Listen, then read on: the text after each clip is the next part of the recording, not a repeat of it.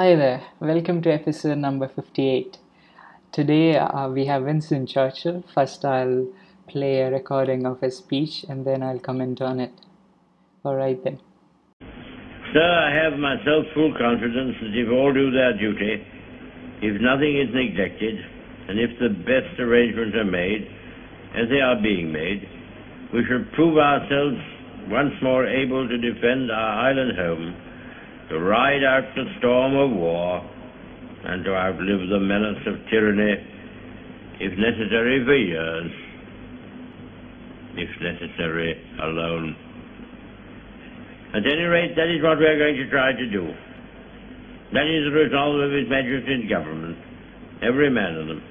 That is the will of Parliament and the nation, the British Empire and the French Republic, linked together in their cause and in their need, will defend to the death their native soil, aiding each other like good comrades to the utmost of their strength.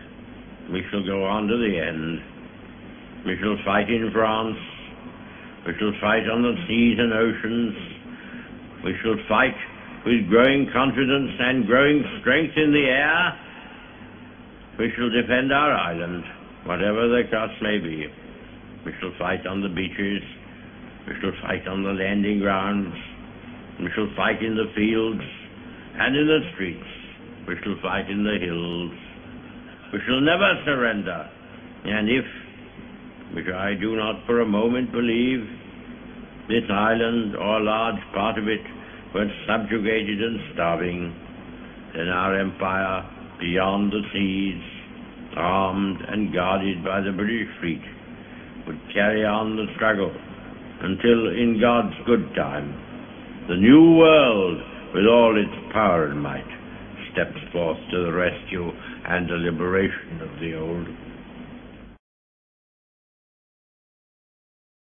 Winston Churchill.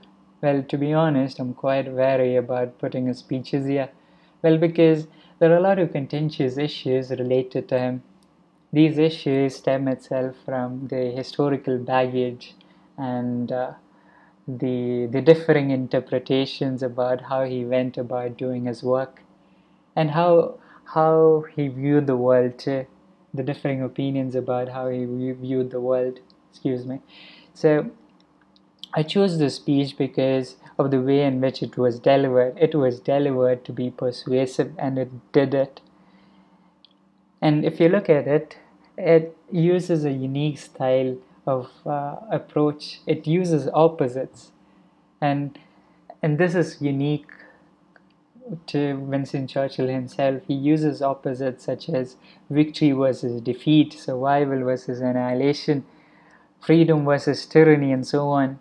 So the audience is able to get the idea really quick, and to devise such a profound sense of fluency in giving a speech is quite an accomplishment, given that Winston Churchill had a speech impediment during his earlier years.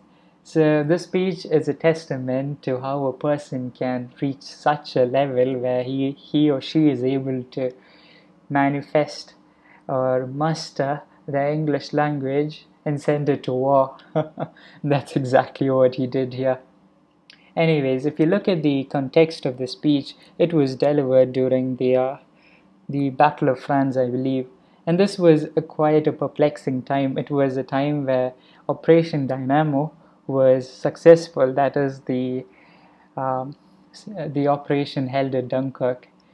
A lot of people were evacuated successfully, but in the long term, the prospects of the Allied forces were really bleak. And you see that in the speech too. You see the subtle sense of triumph, yet Winston Churchill is also able to convey convey is the wrong word.